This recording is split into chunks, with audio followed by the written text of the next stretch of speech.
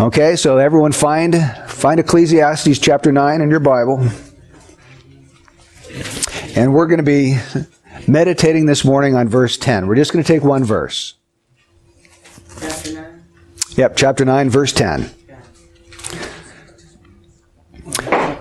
This is what it says. Whatever your hand finds to do, do it with all your might.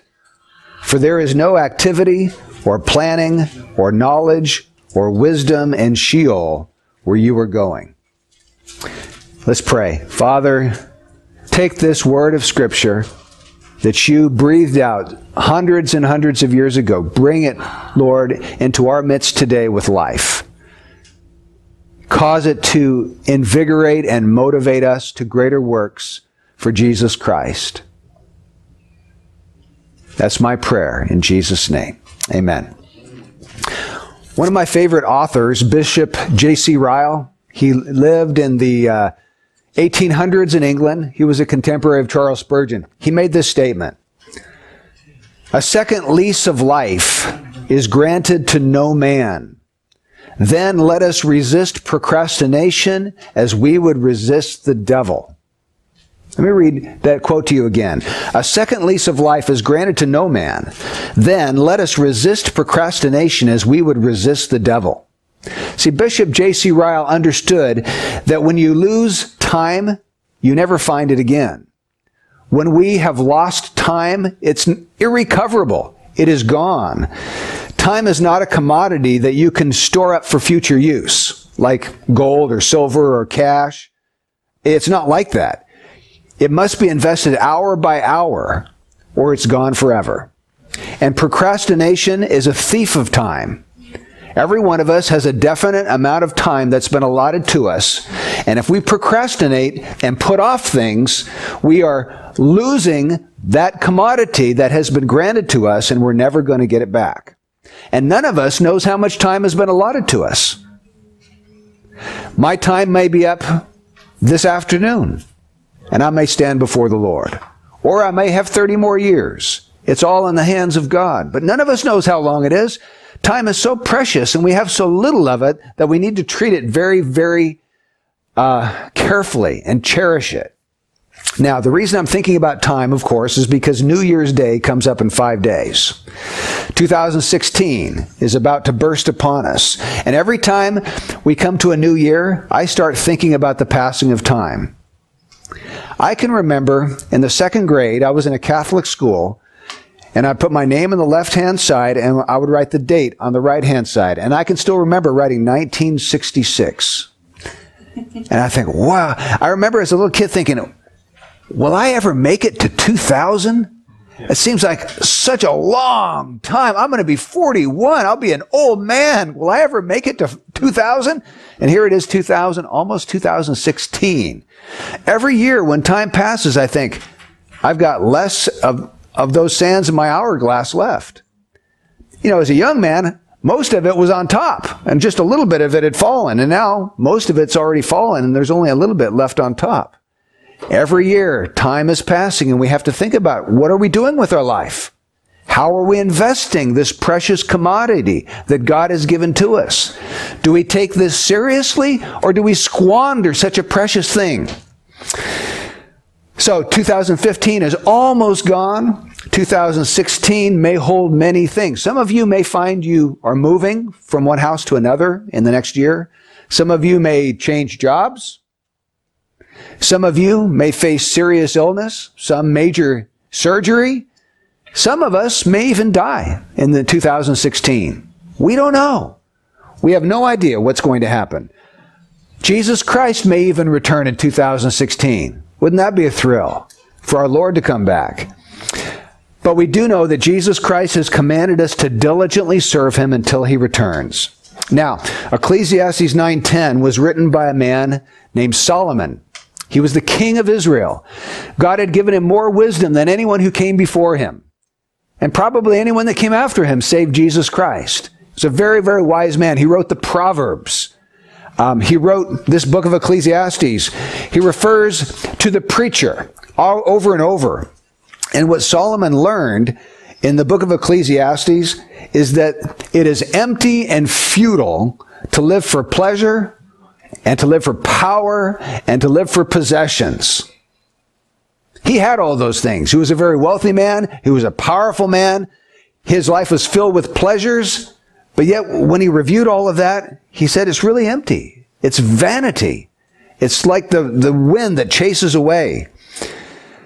So what I want to do is meditate on Ecclesiastes 9:10 so that we can serve God diligently in 2016 and not be ashamed of how we misspend our time. And so there's 3 questions from this text.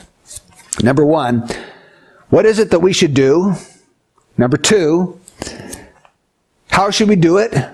Number 3, why should we do it?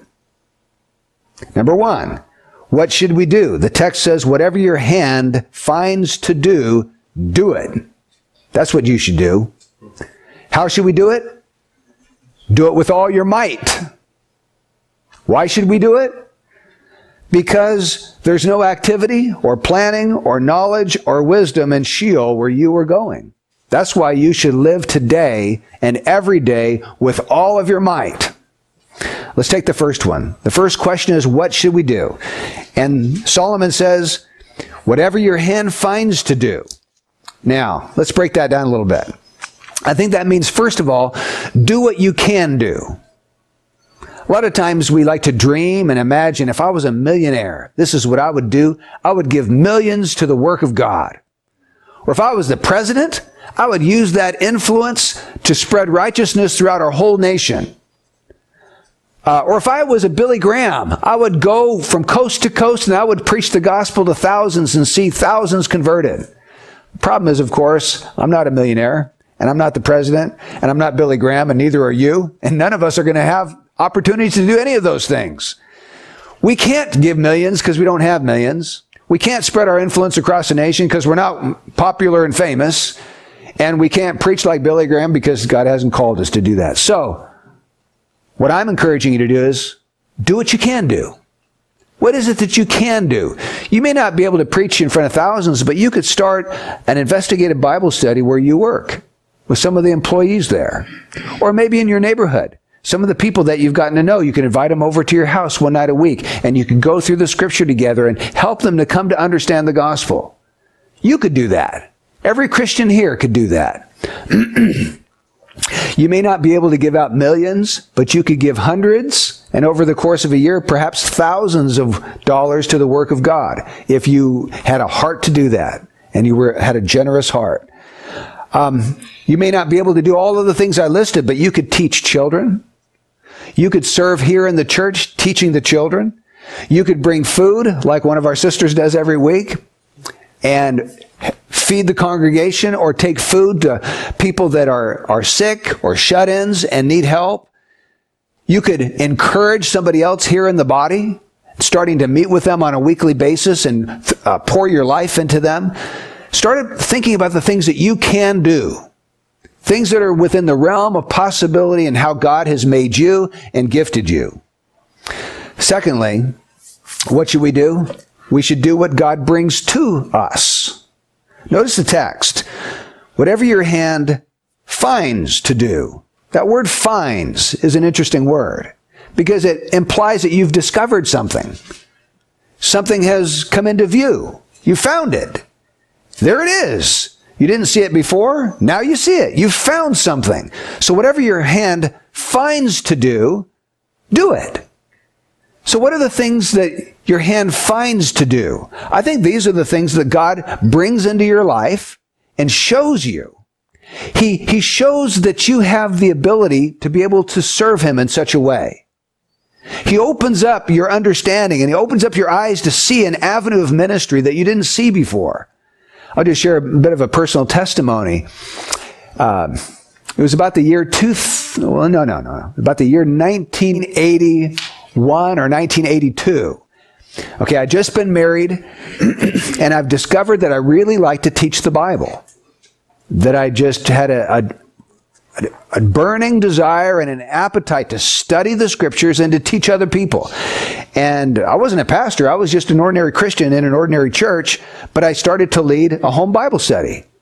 And I loved it. And I started to take all of my commentaries, my study books to work, and I had an hour break for lunch, and I had 2 15-minute breaks, and I'd take all my books into the room there and close the door off, and I would study. And I would love it. I would take notes all the time, and then I'd compile those notes, and we'd go into somebody's house, and I would teach the Bible. And that just kept on increasing and increasing to the point where whenever Debbie and I would take a trip somewhere, we'd be going through these towns and we'd be thinking, I wonder if we could move here and start a church. Because I was already starting to feel this prompting to pastor God's people and to teach them the Word of God. Now, that's something I found to do. Believe me, I had no idea that I would ever publicly be a speaker because I'm naturally a very shy person. I hated having to get up and give oral reports in school. I absolutely hated it. In fact, I wouldn't even ask questions. I'd sit in the back row and just listen. That's not me. God did this. Whatever your hand finds to do, God opened it up and I found it. There's my ministry. There it is. And I want you to begin to think about, okay, what is it that the Lord has opened your heart to desire to do? Chances are the thing that's really on your heart the most is what He's gifting you to do. 1 Timothy 3:1 says, if any man aspires to the office of an overseer, it's a good work he desires to do. You ever think about that? An overseer is a pastor or a shepherd. He's an elder. He's an elder in the church. If any man aspires, you know what that word means? It means wants to do it. There's an aspiration in his heart to do this thing. It's a good work he desires to do. So no one should ever choose a pastor against his will, saying, well, you're going to be our pastor because you know more of the Bible than we do. But he says, I don't even want to do it. If a man doesn't want to be a pastor, he shouldn't be a pastor. God's got to put that in his heart. And whatever ministry God is calling you to, He'll give you a desire for that. He'll put a burning in your heart, a desire and an aspiration to serve Him in a particular way. And once you found it, go for it. Whatever your hand finds to do, do it with all your might, the Bible says. With all your might. And then thirdly, what should we do? Whatever your hand finds to do. See, the word whatever balances the word finds. The word finds points to a desire within to do something, but this other word whatever balances that out because there may be some things that your hand finds to do that you're not really crazy about doing. Some things, yeah, I found that thing, I love it, I'm going to do it with all my might. But there's this whatever over on this side that teaches me there are some things that I'm not crazy about doing. Like, I'm not crazy about going out and doing dog duty. But that's something that has to be done for church on Sunday. I'm not crazy about vacuuming every Saturday, but that has to be done because we have church in our house. There's probably lots of things. Changing diapers for you moms. It's not a fun. I mean, I don't think anyone gets their jollies out of changing diapers. But it's got to be done. There are things that we do to serve the Lord. And the things I've just mentioned, you can be serving the Lord in the most mundane things, the most yucky things in the world if you do it for Christ. So it can be anything. It can be doing dishes. It can be cooking. It can be me going out on my job 8 hours a day and trying to glorify God, cleaning windows and cleaning gutters and being a man of integrity with my customers. So all of that, whatever your hand finds to do, the things you really love to do and the things you know that you are called to do and don't like to do, all of that stuff, whatever your hand finds to do it with all your might. Resolve to do everything you do with everything you have. So what has your hand found to do so far? What is it? Think about that. What is God calling you to do? If you're a mother and a wife, you know those callings, those responsibilities He's already given to you. To be a faithful wife and a godly mother to raise up your children to know and love Christ. If you're a husband and a dad, you know some of the things that go along with that. Bringing up your children in the nurture and the admonition of the Lord. Loving your wife as Christ loved the church. Working faithfully day by day by day, being responsible, providing for the needs of your family. That's just the tip of the iceberg. We're just starting there. The book of Titus, chapter 2, verse 14, says this. It says that Christ gave himself for us to redeem us from every lawless deed and to purify for himself a people for his own possession, zealous for good deeds. That's the phrase I want you to meditate on. Jesus gave himself to create a people who are zealous for good deeds. That word zealous refers to having a fire in your heart. It refers to water being brought to a boiling pitch. It refers to that athlete who's straining every nerve as he runs towards the finish line. It means a person who is on fire for Christ and desires to do good deeds to honor his Savior. So whatever your hand finds to do it with all your might. Someone once said, the idler the man, the busier the tempter. See, idleness is not part of God's plan for our lives.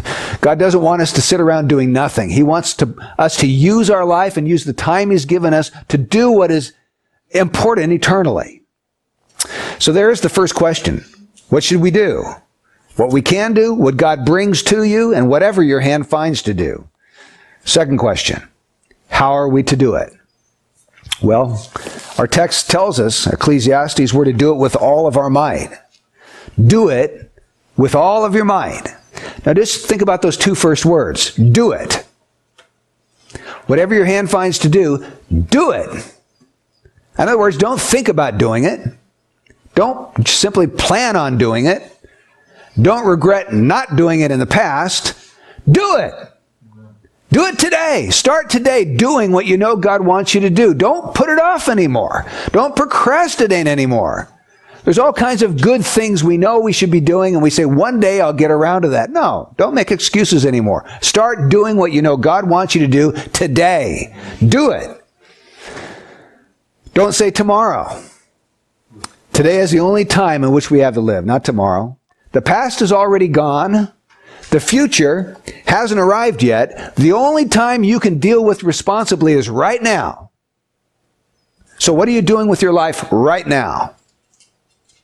If you have a problem with procrastination, this is a sermon for you. That's a sin. Procrastination is a sin because your time is precious. God doesn't want you to waste it or to squander it. He wants you to use it wisely in the moment. So if you're a new believer, don't say, well, I guess I'm going to have to wait 5 or 10 years before I grow in Christian maturity and then maybe God can use me. No, that's not true. God can use you right now. He can use you right now. If you're elderly, don't think, well, I'm almost to the age of retirement. When I turn 65, then I can won't have to work anymore, and then I can really serve the Lord. No. Serve the Lord right now, wherever age you are, wherever you're at. In fact, the Bible doesn't even talk about retirement. It's an unbiblical idea. We're to use our life until we die, not until we turn 65. So, we are to do it. That's the first thing. Do it. Just Nike, just do it. That's a good saying. Instead of thinking about doing it, planning on doing it, waiting around one day to do it today. Secondly, how should you do it? With all of your might.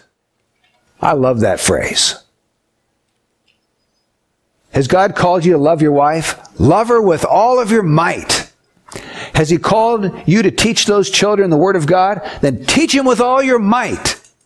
Has he called you to provide for your family? Then work hard and diligently with all of your might. In other words, give everything you have to this fleeting lifetime that God has blessed you with under the sun. 70, 80 years and it's gone. Before you know it, it's going to be gone. Don't do things half-heartedly or listlessly, as though you're half asleep. Do it fully awake with every ounce of energy you've got. Give your life to it. Give your whole soul to those things that God has called you to do. Folks, we need a faith that burns deep down into our heart and expresses itself in deeds. Have you ever heard of the man William Booth? Anybody here? You have? Okay. William Booth was the first general of the Salvation Army. He started the Salvation Army in the mid-1800s over in England. And this is one of his famous sayings. I like my tea as I like my religion. H-O-T, hot. He liked a hot religion. He would lead people out into the streets of England, and they would have these brass bands playing, and they would gather a big crowd, usually the homeless people and the alcoholics and the people that were down and out. They'd all gather around, and then he'd step up on a platform and he'd preach on the streets of England. And that's how the Salvation Army started. We think of it as people ringing a bell at Christmas time in front of Kmart. That's not the Salvation Army. They have a burning desire for the lost. If you get to know some of the people that are involved in that church, it's actually a church. Jesus said, zeal for your house has consumed me. Jesus was a man of zeal. And when he talked about God's house, he wasn't talking about the temple. He's talking about God's people, the house of God, the people of God. Zeal for God's house consumed Jesus to the point where he gave up his life on the cross. Now, if we are to be representatives of Jesus Christ in this world, we ought to be able to say, Father, zeal for your house also consumes me. Zeal for your people wherever they are in this world. Whether they're lost and need to be saved, whether they're young and need to be discipled, whether they need to be encouraged, zeal for your people, wherever they are, consumes me. They should be on our heart to love and serve the people of God. Is God worth serving?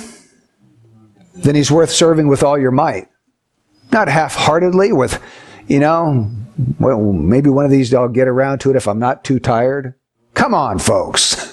Pull ourselves together. Let's serve the Lord with more than just a fraction of our might. Let's give him all our might. Let's not give him the leftovers. Give him the best. Let me read you an article from an atheist. This guy's a good preacher. This atheist is actually a good preacher. He says, if I firmly believed, as millions say they do, that the knowledge and practice of religion in this life influences destiny in another, then religion would mean to me everything. I would cast away earthly enjoyments as dross, earthly cares as follies, and earthly thoughts and feelings as vanity. Religion would be my first waking thought and my last image before sleep sank me into unconsciousness. I should labor in its cause alone. I would take no thought for the morrow, but I would take thought for the morrow of eternity alone. I would esteem one soul gained for heaven worth a life of suffering. Earthly consequences would never stay my hand or seal my lips. Earth, its joys and its griefs would occupy no moment of my thoughts. I would strive to look upon eternity alone and on the immortal souls around me, soon to be everlastingly happy or everlastingly miserable. I would go forth to the world and preach to it in season and out of season, and my text would be, what shall it profit a man if he gain the whole world and lose his own soul? Now that's an atheist talking, and there's more real religion and what that man knows that we should be about than we have in our own lives. I mean, he understands what a true Christian should look like. Someone who lives for eternity and uses his life to prepare for eternity and snatch brands out of the burning. So, the first question is, what should we do? Whatever your hand finds to do. How should you do it? With all your might. Thirdly, why should we do it? Well, the preacher tells us in Ecclesiastes 9:10, he says, this is why you should do it. Because there is no activity or planning or knowledge or wisdom in Sheol where you are going. The word Sheol is used 65 times in the Old Testament, and it's usually translated grave. What he's talking about is you're going to the grave, and once you die and are gone, you're not going to be able to come back to this life and plan and do activities, have wisdom and knowledge, and do the things that you're doing now. Your life will be over. You will have gone on to your reward. But there will be no more opportunities to do anything in this life. This is the only chance, folks, we ever get. You get one shot at this thing. How serious do we take that one opportunity we have? In heaven, we'll never be able to witness or speak the gospel to another soul that is lost because everyone in heaven's saved. No opportunities to bring people to Christ when you get to heaven. When you get to heaven, there's going to be no more opportunities to suffer for Christ, because nobody suffers in heaven. You see, our opportunities to do good and to lay up treasure in heaven are now. And once you die, there is no more activity, planning, knowledge, or wisdom in Sheol, in the grave where you're going. We won't be able to redo our lives later on. While we're still able to plan and to think and to have knowledge and wisdom, we need to use it. Remember Jesus' words in John 9:4? When that man who was born blind was brought to him, Jesus said, "We must work the works of him who sent us, as long as it is day.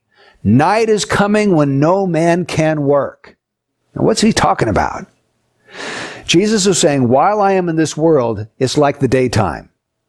He said, we must, not we might or we may, we must work the works of him who sent me as long as it is day. In other words, as long as I'm alive in this world, I must work the works of my Father, because night is coming, the time when I will die, when no man can work.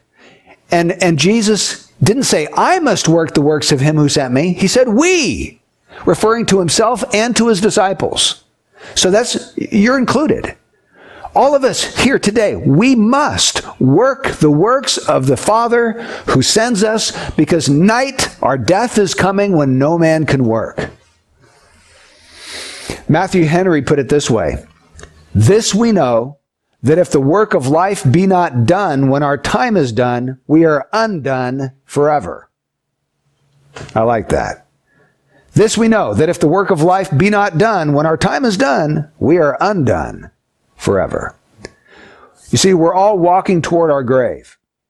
And every day brings us a step closer to that grave. And when we are dead, it's too late to repent. It's too late to believe. It's too late to bring forth the fruits of righteousness. It's too late to strive to enter the narrow door. It's too late. Your chances are over. What I'm trying to impress upon you with everything I have this morning is to take your life seriously and the amount of time you have left in this life and live it to the full. Instead of frittering away on things that just don't matter. Find something important that has eternal ramifications and invest yourself in that. Ideas. Find a younger believer that needs help growing in Christ and start meeting with them once a week. You can do that. Meet over at Starbucks once a week and have a Bible study together. Just read through a book of the Bible and help them to understand what the gospel's all about.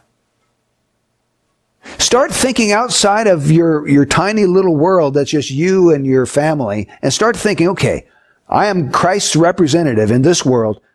What would he want me to do? How can I make an impact on the world around me while I'm still here? What can I do to help another person towards heaven? Now, of course, you're going to invest in your wife and children. That's a no-brainer. We have to do that. That's where we start. We invest in our families first. But don't limit yourself to just your family. Start to think, okay, where else can I invest my life to help others know Christ and help lost people come to know Jesus? Jonathan Edwards put it like this: life is so short, and we have so much to crowd into it, we can't spare to waste a moment of it. And if you go back and read the history of the great men of God in the past, one of the things that you will almost always find about them is they didn't waste time. Their lives were busy. They were crowded because they crowded as much into it as they could.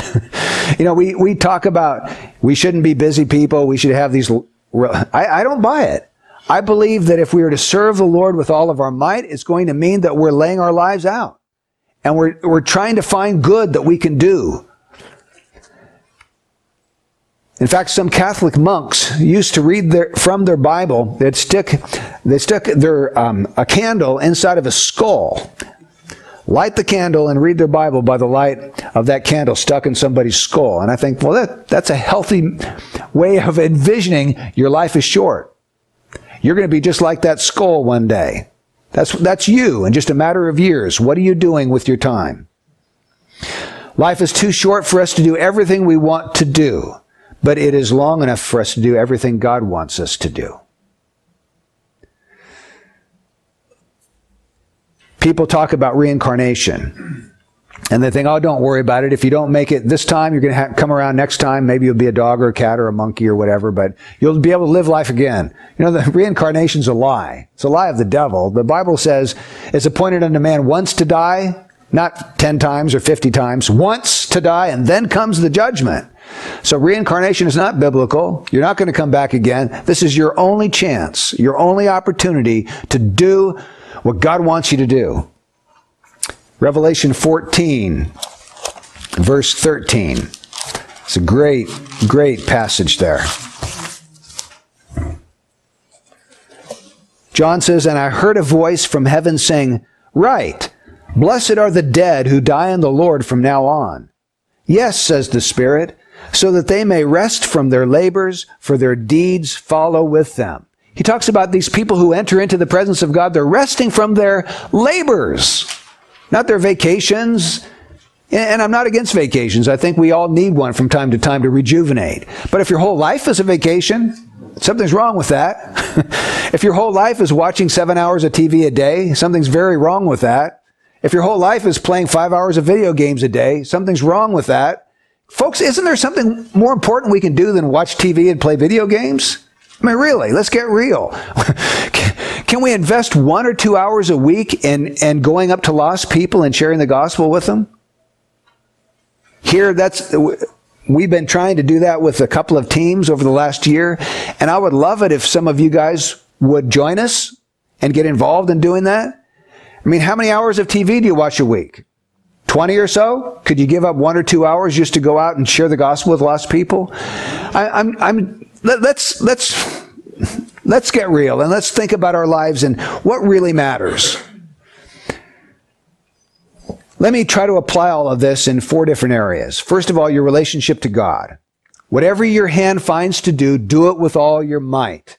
And I want to apply that, first of all, just to your relationship with God, which means your time with the Lord daily, in the Word and in prayer. This is where your Christian life begins. You can't even go any further than this. You need a relationship to Christ, and that relationship comes through the Word as He speaks to you, and in prayer as you speak with Him. And so, will 2016 be any different than all the other years before? Or will you commit on a daily basis of seeking the Lord in the Word and in prayer? Okay, that's my first challenge to you. It's got to start there. Good deeds don't flow out of a life that's not in touch with Christ. You have to have a living, vibrant relationship with the Savior. And it starts with that time where you go into your closet and you pray and you sing and you read Scripture and you're walking with Jesus, and all through the day you're thinking about Jesus. Okay? So I want to encourage you there. Start by committing to, on a daily basis, spending time with the Lord. It's more important than anything else you do in that day. It is, by far. It's more important than anything else you will do. Secondly, your relationship to your family. And we'll be talking more about this when we get into Ephesians 6:4 again with fathers. But moms and dads, whatever your hand finds to do, that includes your children. Investing in your kids, loving your kids, training your kids, working with your kids, spending time with your kids, playing with them, teaching them about God all through the day in all different kinds of situations. Husbands and wives, that's talking about your commitment to each other. I would encourage husband and wives to have a weekly date night. I don't know if anybody else in this church does it but Debbie and I, but we've been doing that for like, I don't know how many years, 20 or 30 years. I don't know how we can stay married without our date night. We need it. One night a week, and we just met another couple. They live in Anatolia, right over here on this other street. They invited us over, and they have a date night. Now, he's disabled, so they can't even get up and go. They have their date night in their house. The kids go play in their room for an hour or two, and they just spend time together talking or reading or doing things, connecting as a couple. So, husbands and wives, cultivate special times with your spouse. Don't become like roommates living in the same home. Find ways to connect. If you're able to afford it, get away, just the two of you, at least once a year for a day At least a day, if you can make it 2 days. And just have time between you and your spouse. So, whatever your hand finds to do, well, your hand finds to love and to serve your family members, your husband, your wife, your children. Do that with all your might. Okay, your relationship to the church. Whatever church you were a member of. Now, let me start there. If you're not a member of a local church, I'd say make that a priority, that you'll become a member. In other words, you commit yourself to a local church. It's not simply attending one, but you're committed to that. Whenever I read the epistles of the New Testament, I find that there is a commitment amongst the members. They see themselves as a body. They are working together as a body. They're serving and loving one another. There's this give and take. And I believe that's the normative pattern we find in the New Testament. So, commit yourself to a local church, which means that you're there when the church meets. If you are here part of the bridge, I want to just exhort you on Sundays, make it a priority to be here. Except if you're out of town or if you're sick or something else like that. If something unusual comes up, we understand. But other than those things, make it a priority to be with the church on Sunday mornings. Women, I would encourage you to get involved in the ladies' study midweek. Men, let's get together for Bible study. Currently, we're meeting Friday mornings at Panera. Make those occasions where we can fellowship together vital, priority in our lives. And then begin to ask yourself, who can I help that's a member of this church? Who is there in this church that I could have an influence on? Is there someone that's younger than me in the Lord that I can help them? I can pour my life into them. I can disciple them. Start to think along those lines. Who else is there? And then, another way we can commit ourselves to the church is by committing ourselves to the vision of the church. Our vision here is to make disciples that make disciples. We haven't pulled that out of thin air. That's the Great Commission. That's what Jesus told us to do, Matthew 28. We are to make disciples, teaching them to observe everything that he commanded us. Well, what did he command us to do? Make disciples. So we are to teach them also to make disciples. So if you would link arms together with us to go out and make disciples and teach those people to make disciples, that's what it's all about. That's why Jesus left us on this earth. That's our primary mission as a body. And then fourthly, your relationship to your work. And I put it last because it's probably last in importance, but it's still important. God wants us to have a godly testimony. He wants us to be accurate representatives of Christ to the people that we work with and the people that we work for. He wants us to put in an honest, hard day's work. I love this old saying, only one life will soon be past. Only what's done for Christ will last. And it's so true. That's the only thing that's going to last. Only what's done for him. And the great thing is that everything you do, you can do for him. Everything. Except for sin. You can't do that for Christ. But any of the jobs and responsibilities that you have as a Christian man, you can do them for the Lord. If there are those here this morning that have never come to Christ, never been converted, then this is a great text for you. Whatever your hand finds to do, do it with all your might, because there's a day coming when you have no more opportunities to do anything. Your life will be over, and if you die unsaved, you end up in hell for eternity. There's a verse in Jeremiah, I believe it's chapter 8, that says, the harvest is past, and summer is ended, and we are not saved. What a tragic, sad verse of Scripture that is. In other words, life's over. The harvest is past. Summer's ended. This life, you can think about it as a harvest time. But are you being harvested? That's his question there. Harvest is past and we are not saved. Don't ever get to the end of your life facing God on Judgment Day with him as your enemy rather than as your Savior. Repent while you have opportunity. Strive now to enter by the narrow door. Bring forth the fruits of righteousness, proving that the Spirit of God lives within you. Let's make the year 2016 count. Amen, folks? Amen. Praise God. Let's pray. Lord, we do pray that you would help us to live our lives to the full. Lord, let us use every ounce of energy we have in the service of Christ and bringing you glory. And please convict us of frittering away and wasting our time. Show us what we can do that's valuable. Investing in the lives of your people, Lord. Having the zeal for your house within our hearts. In Jesus' holy name. Amen. Amen.